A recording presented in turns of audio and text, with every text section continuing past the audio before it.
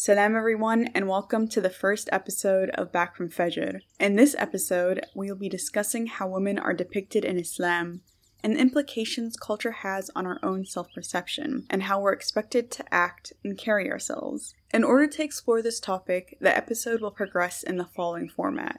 In part 1, I will be discussing a prominent female figure in Islam, Khadijah bint Khuwaylid radiallahu anha, the first follower of the Prophet Muhammad, peace be upon him, and his first wife, highlighting her remarkable features and the current cultural differences that we encounter. In the second part, I will be conversing with my co-hosts, where we'll discuss our personal experiences living as Muslim women and the hurdles we've overcome, whether it be personally inflicted or cultural. A bit of a disclaimer, we are not scholars. We are just sharing our knowledge and experiences. Now let's get into the episode. On deciding what the first matter that should be discussed, I recalled a hadith I had heard several times in my youth. Seeking knowledge is an obligation upon every Muslim. However, the context I had always heard this was in relation to my studies rather than pursuing knowledge with regards to my faith.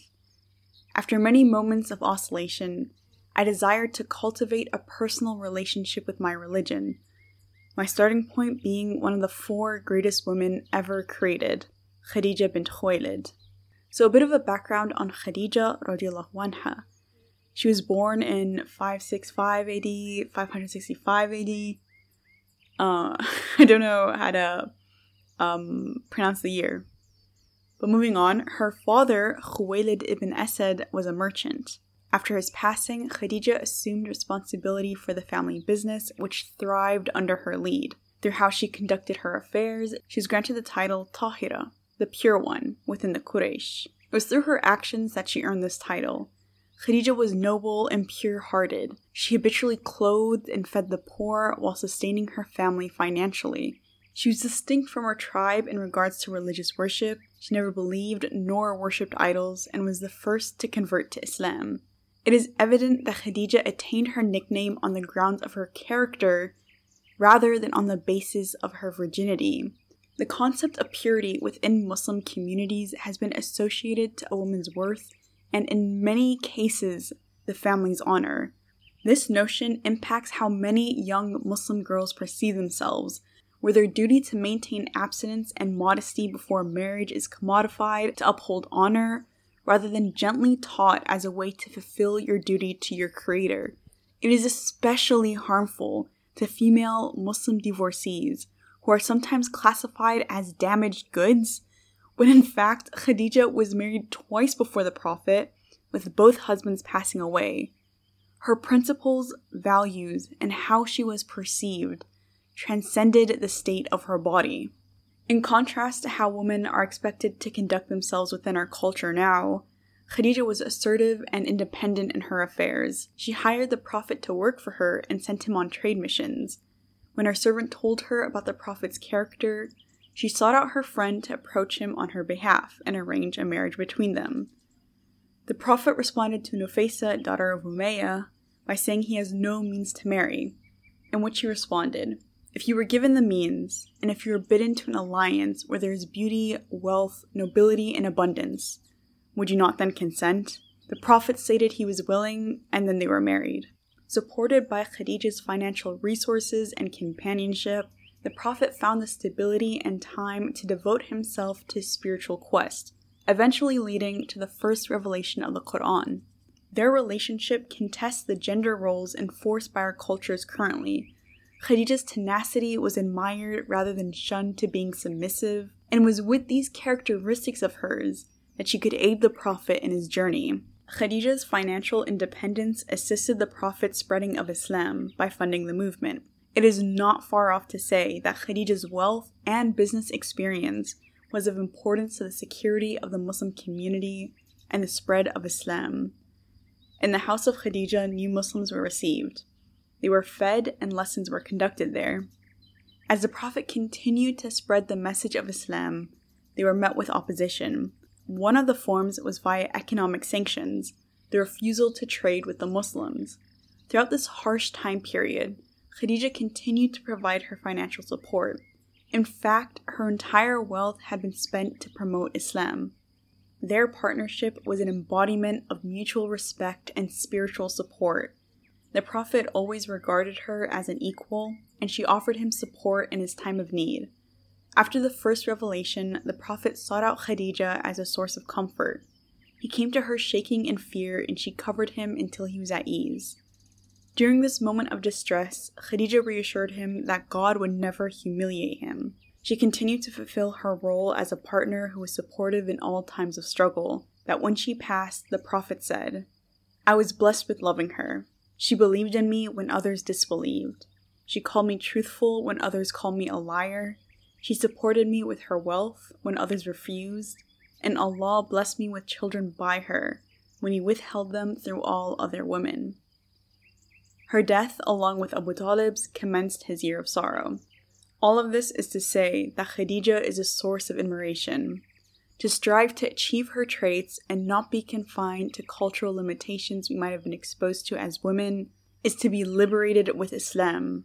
Often, Khadijah's role is distorted by our own community, either as an act of suppression or a false illustration of empowerment, where she's depicted as an obedient figure or a businesswoman, rather than portraying her as someone who carries a multitude of traits that coexist.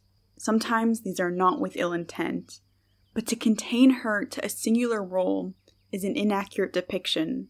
Khadijah is a display of autonomy, economic independence, and initiative, while simultaneously being a source of comfort and support for the Prophet and his spreading of Islam.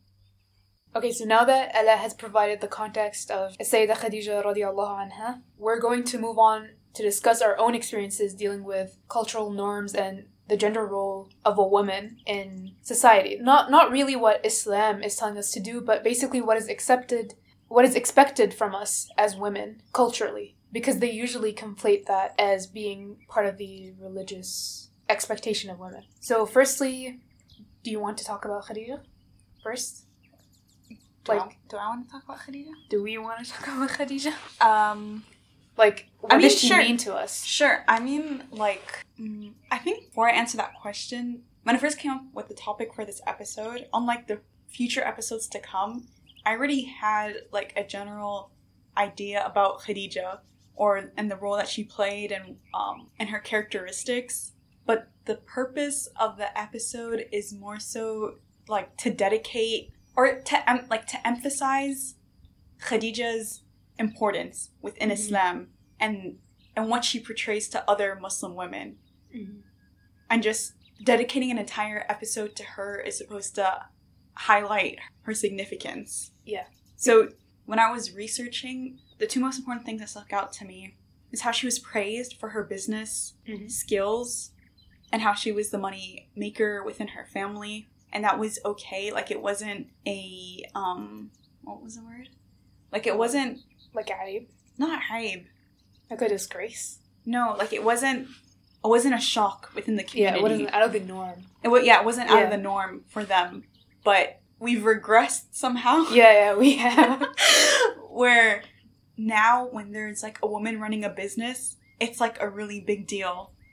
I'm a woman and I run a business. When it shouldn't be that way. Yeah, but we've somehow regressed so that now we're praising something that should just be the norm. Yeah. So that was one thing that stuck out to me. The other was... Wait, about that earlier point, she was also wealthy, from a noble family. I guess what I'm trying to say is that she was a moneymaker even before her dad died, and then the business thrived even more after her dad's death and when she took over. So it just shows, I guess. What did you... It just shows that I don't know why people even deny, I don't know why sexism is even a thing. Why are we regressing, self-sexism? I mean, I guess that leads into I guess most women are expected to just get married and then they can be housewives if they want to. Yeah, there's nothing wrong with being a housewife. Yeah, because that has its own responsibilities, running a household. But I think we've gone to a point where a woman is sort of expected... That's the only path. Yeah, where a woman is expected... Even if you pursue a career, you're eventually expected to be a housewife. Which is not okay. Because you've removed the choice aspect It's like one choice. Yeah, this is just your determined life path. No. Yeah. No. I mean, I guess my mom, like, stopped working after she got married. Mm-hmm. And, I don't know, I don't want to do that. Or, like, why am I pursuing a university degree and maybe master's as well if I'm not going to keep working on it for the rest of my life? I mean, you can change, obviously, but it just feels really boring if you don't want to be a housewife, or just, it just feels like you're letting something go when you get married. Yeah, or you're compromising. Yeah, you're compromising on your own life goals, because obviously there is compromise in marriage, but you're compromising on your own, like, existence, like a large part of you. Yeah, because for me, when my mom studied, like, mm-hmm. she graduated from university, and she stopped. I don't think she ended up working afterwards. It had nothing to do with my dad telling her not to, which is equally important. Like, you have to have your husband or whoever you end up marrying has to support you as a spouse, which is what Prophet Muhammad did for Khadijah. Like, she was the one who was funding the movement. So it isn't, as I said in the context bit, it's really not far off to say that Khadijah's existence and her role as the money provider, if that was not there, she's, like, indispensable. It's in, like, the role that she played was, like, it was important. It was vital. By the way, I think they, like, enforce this agenda of making women, like, housewives because I guess men are like, it's fard for them to provide for the family. Whatever, like, extra the woman provides is, like, for herself. So, I don't know, I guess you need to... It is fard for the men to provide, but that doesn't nullify the woman... Yeah. Like, inshallah, when I'm married and I have a job, like, I would want to also contribute financially to the family. Household, yeah. But I also understand, like, my mom's reason for not pursuing career was because she wanted to be there to raise, like, she wanted to be there mm-hmm. entirely in our lives and not be distracted by by anything else, basically, which is obviously noble and very admirable. Mm-hmm.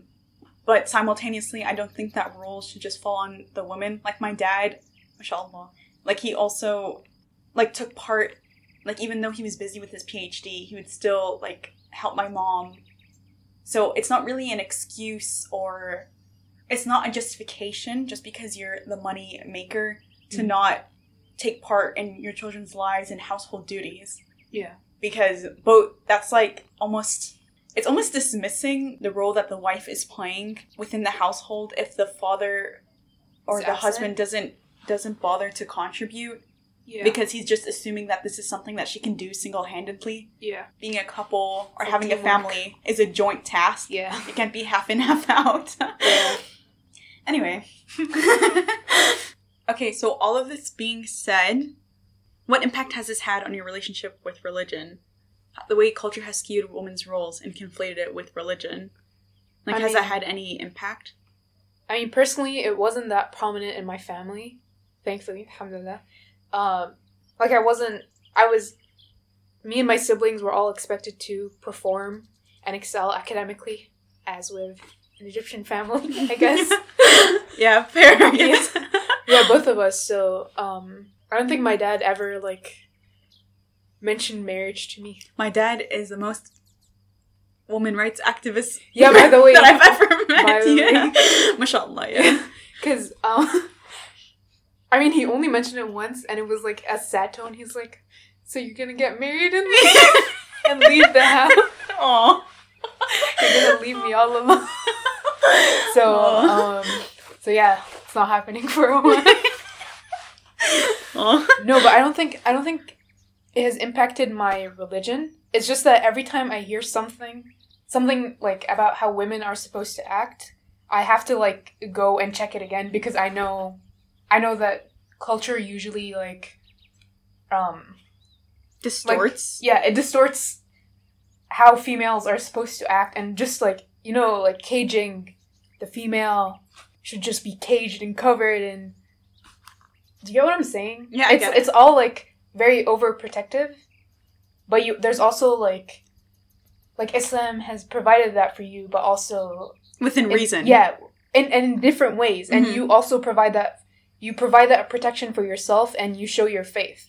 But I don't think it should come as in the way that it does, because it usually comes at the expense of like women's identity. Yeah, women's identity and their individuality. Exactly. Because even like when you were talking, like, alhamdulillah, my family's the same. They haven't they're incredibly supportive. Alhamdulillah, really understanding.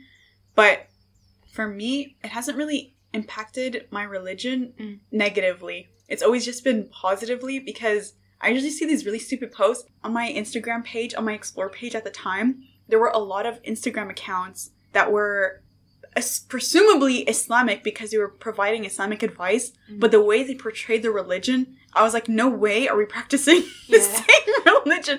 Yeah. There was especially one post, I don't think I sent it to you, but there was one post where this always happens, where they always portray the wife as some dumb, submissive woman, and then the guy has to guide her, and he's like some alpha male. Yeah. And I'm like, what is this Wattpad stuff? I'm like, we both follow the same religion, we both have the same Quran, the same text. Most likely whatever you know is haram and halal, I know that as well. Yeah. You don't have to dumb it down for me.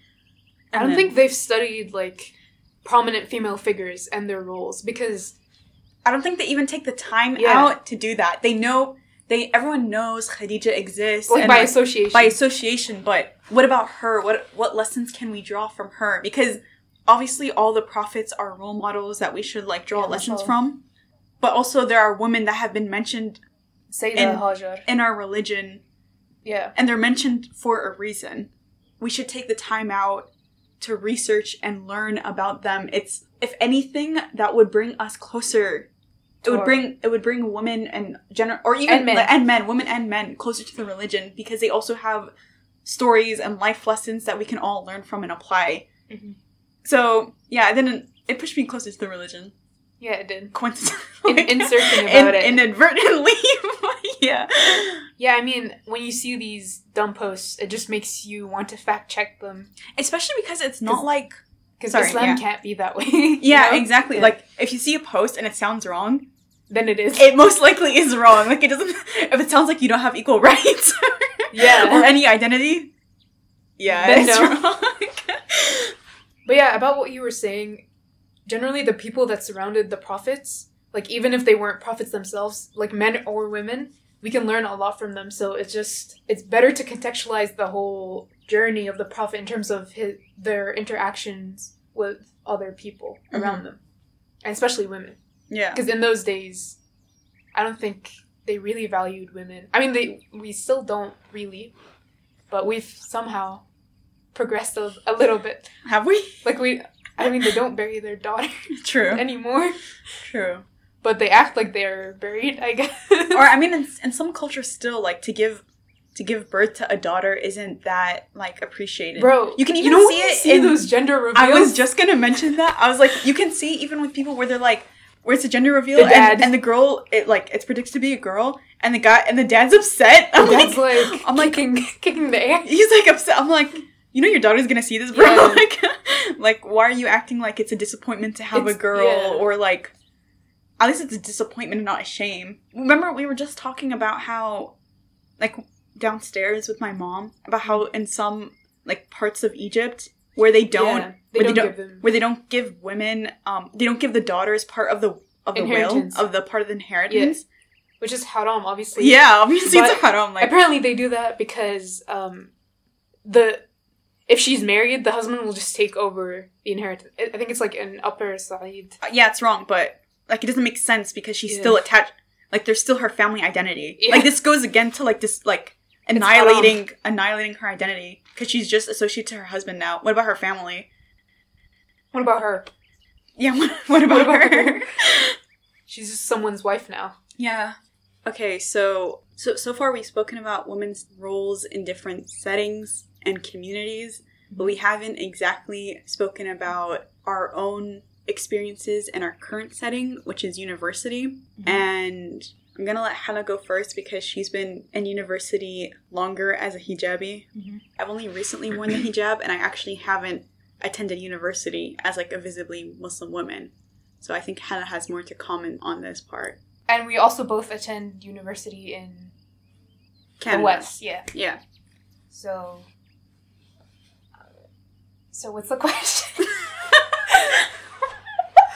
Like, the question is basically, like, how has your, like, you being a visibly Muslim woman, because also you lived in an Arab country majority of your life, or all of your life, basically, and and it was, when you went to university, it was your first time leaving this, like, it was your first time leaving an Arab country and going to... And living in a...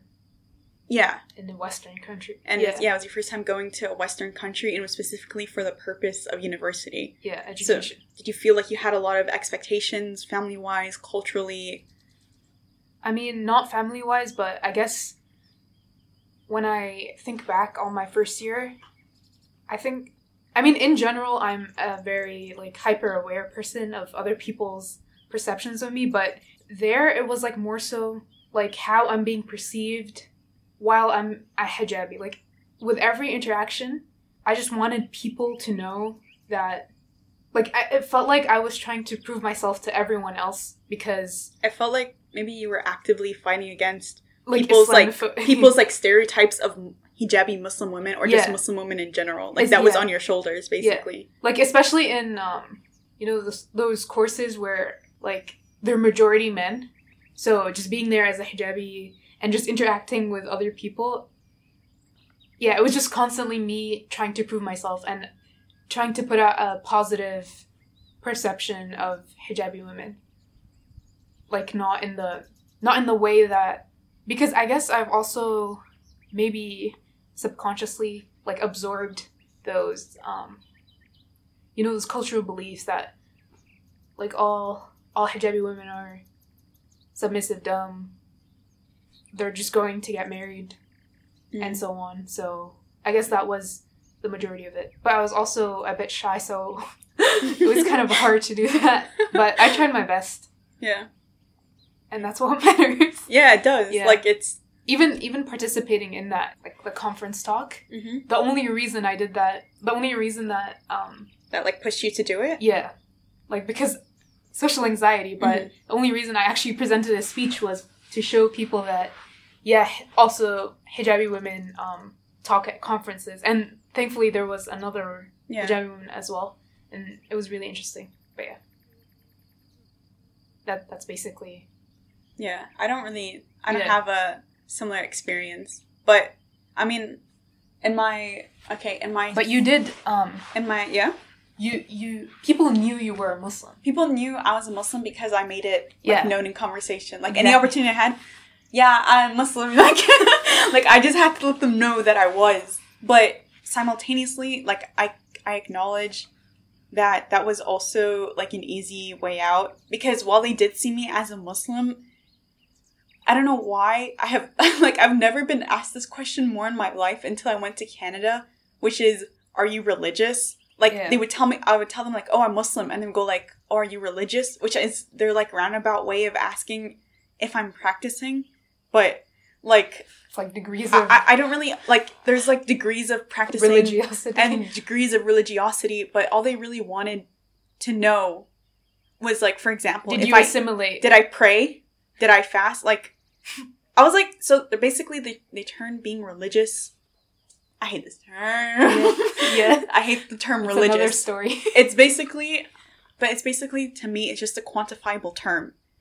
Which religion or being religious isn't something that's quantifiable. Yes, there are certain acts that we do to devote ourselves to God and connect and strengthen our spiritual connection with God. But those acts, or the number of acts I do, doesn't equate how religious I am. You should judge...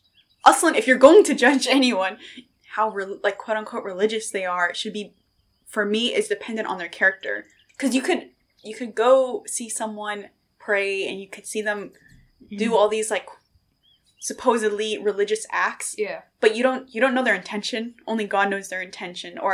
So, for me, that's not a strong indicator of someone's relationship with their religion. It's more so in conversation. But, also...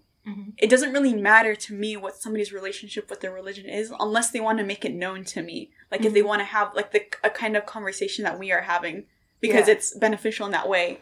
Like, what knowledge would I gain from someone's spiritual connection with God? I don't think it's actually, like, their fault. I think it's, like, the Muslim community's fault. Of the people who go there, and they're not, like, I think they've been, like, the religion has been, like, shoved up their throats their whole life. So, like, they go there and I guess they try to assimilate. So when asked, they're like, oh, I'm Muslim, but I'm not really religious. Oh, yeah. So that's how they present themselves. Because they don't want to be portrayed in a particular... Yeah, so I agree. It's like them... Basically, it's a roundabout way of them asking you, are you sort of like us? Like, are you an extremist? Can we go to the club with you? Yeah, basically, like, I think... Like, anyway, I've actually been mostly asked that question by people who identify as Muslim. Yeah, exactly. The first time I was asked that question was by a Muslim, and I was like, sister, what do you... I was like, what do you mean?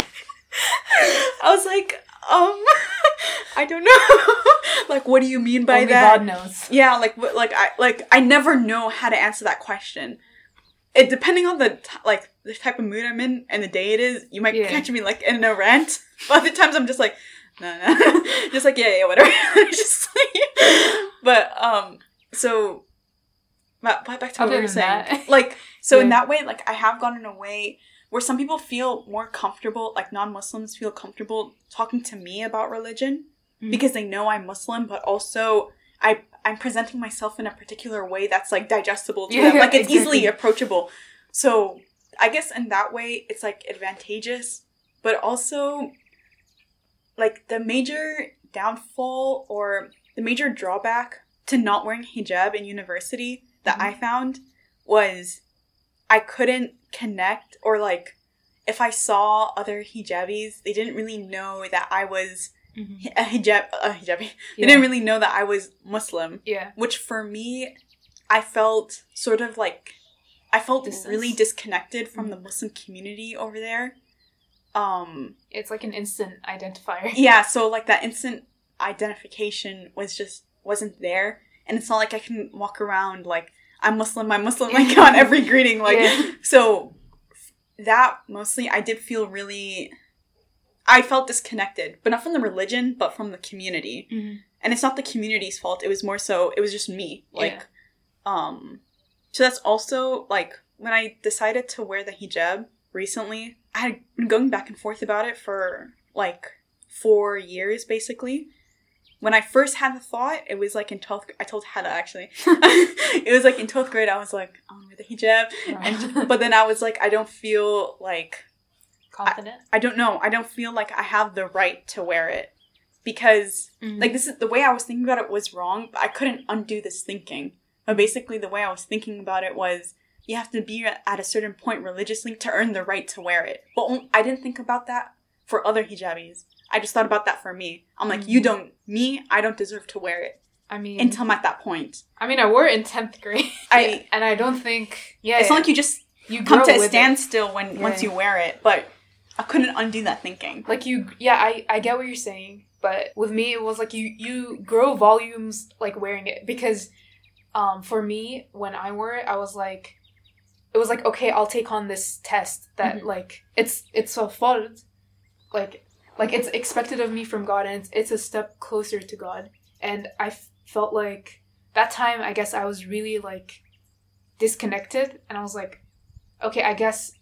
going on this journey will help me get closer to God. So that's why I was like, okay, I'll just do it now. And by the way, I guess it's easier if you just get used to it in school. After that, it's like I've been told by other people that it gets harder and harder. Like, people who wore it later, they're like, it's... I don't know. I don't know if that's true, but... yeah. I was like, let's just do it. I think maybe because it might get harder to convince yourself to wear it because you've gone so long without wearing it. Yeah. But I don't... Like, not religiously, but it's just harder. But I don't know how much I believe that. Like, if you're in a continuous state of, like, of self-improvement and wanting to improve your connection with God, I think as a woman, that dressing modestly or wearing the hijab, like, you don't need to wear the hijab to dress modestly, definitely, like, plays on your mind. But anyway, because I couldn't undo that thinking, I was just like, okay, I'll just wait. And once I'm at a point spiritually, like where I feel like I deserve to wear it, then I'll wear it. So my first year came and it was like a slump religiously, like that connection with God.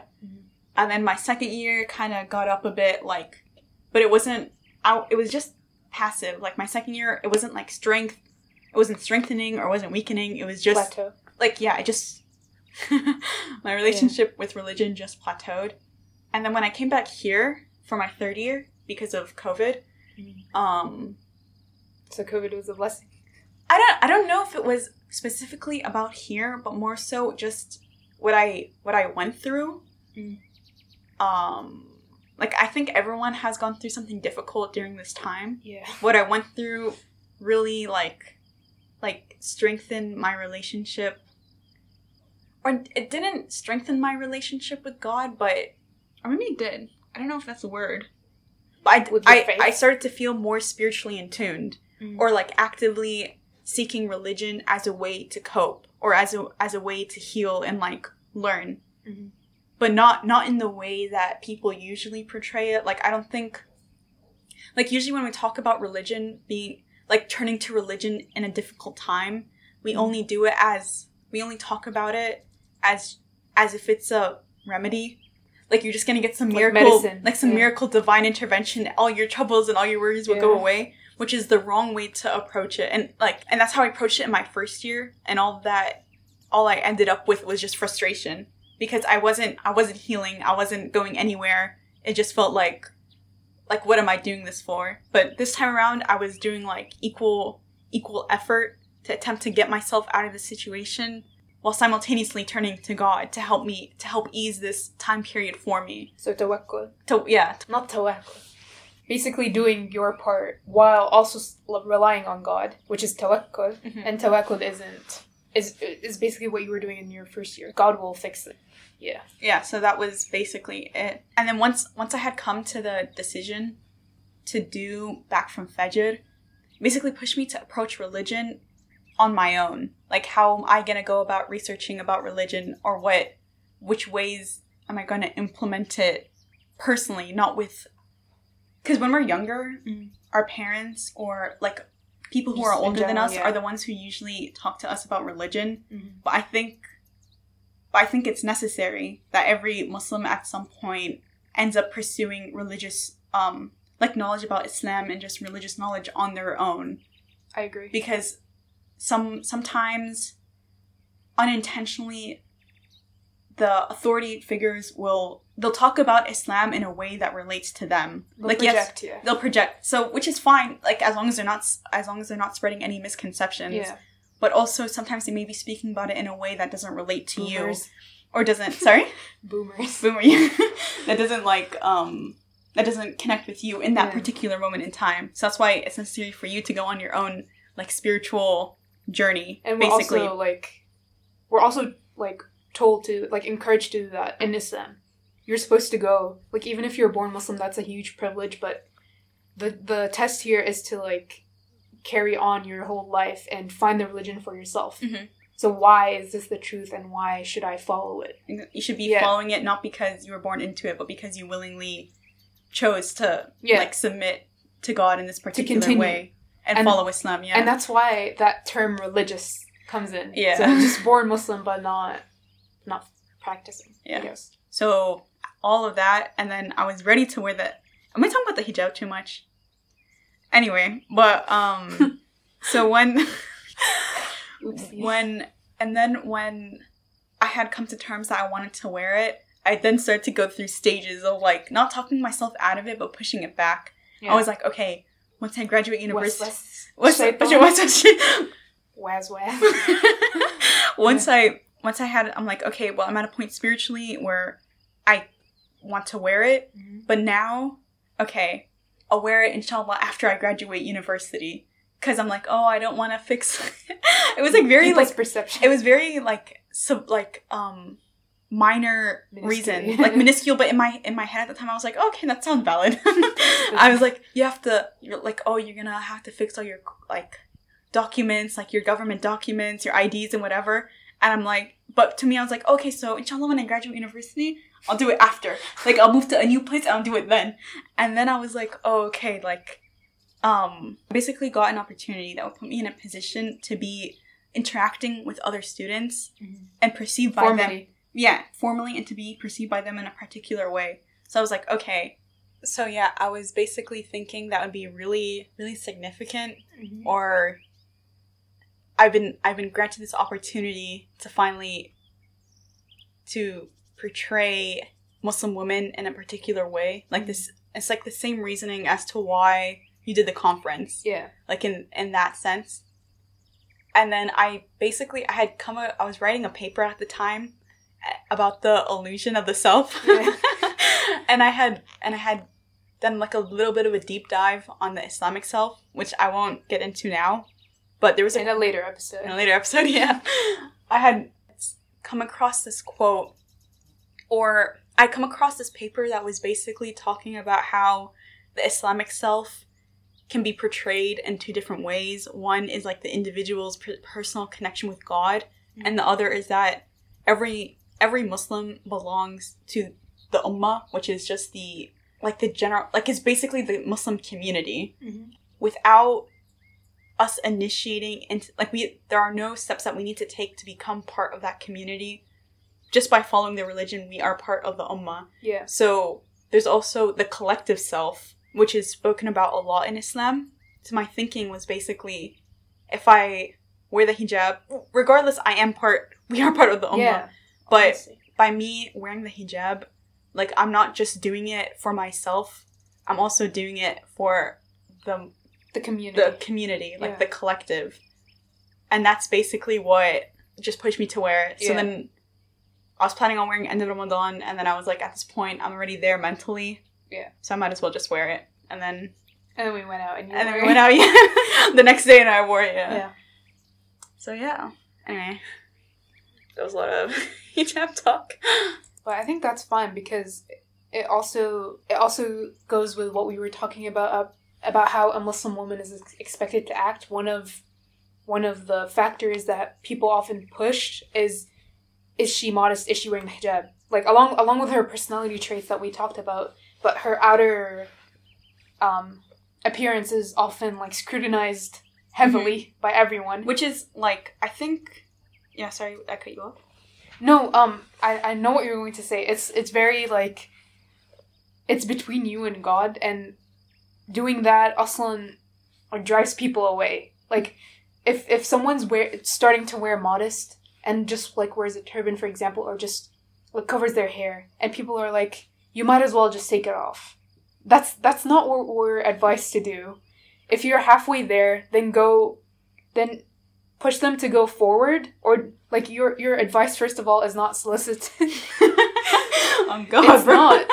If it's not someone close to you and it's a stranger on the internet saying it to you in public, that's haram. Yeah.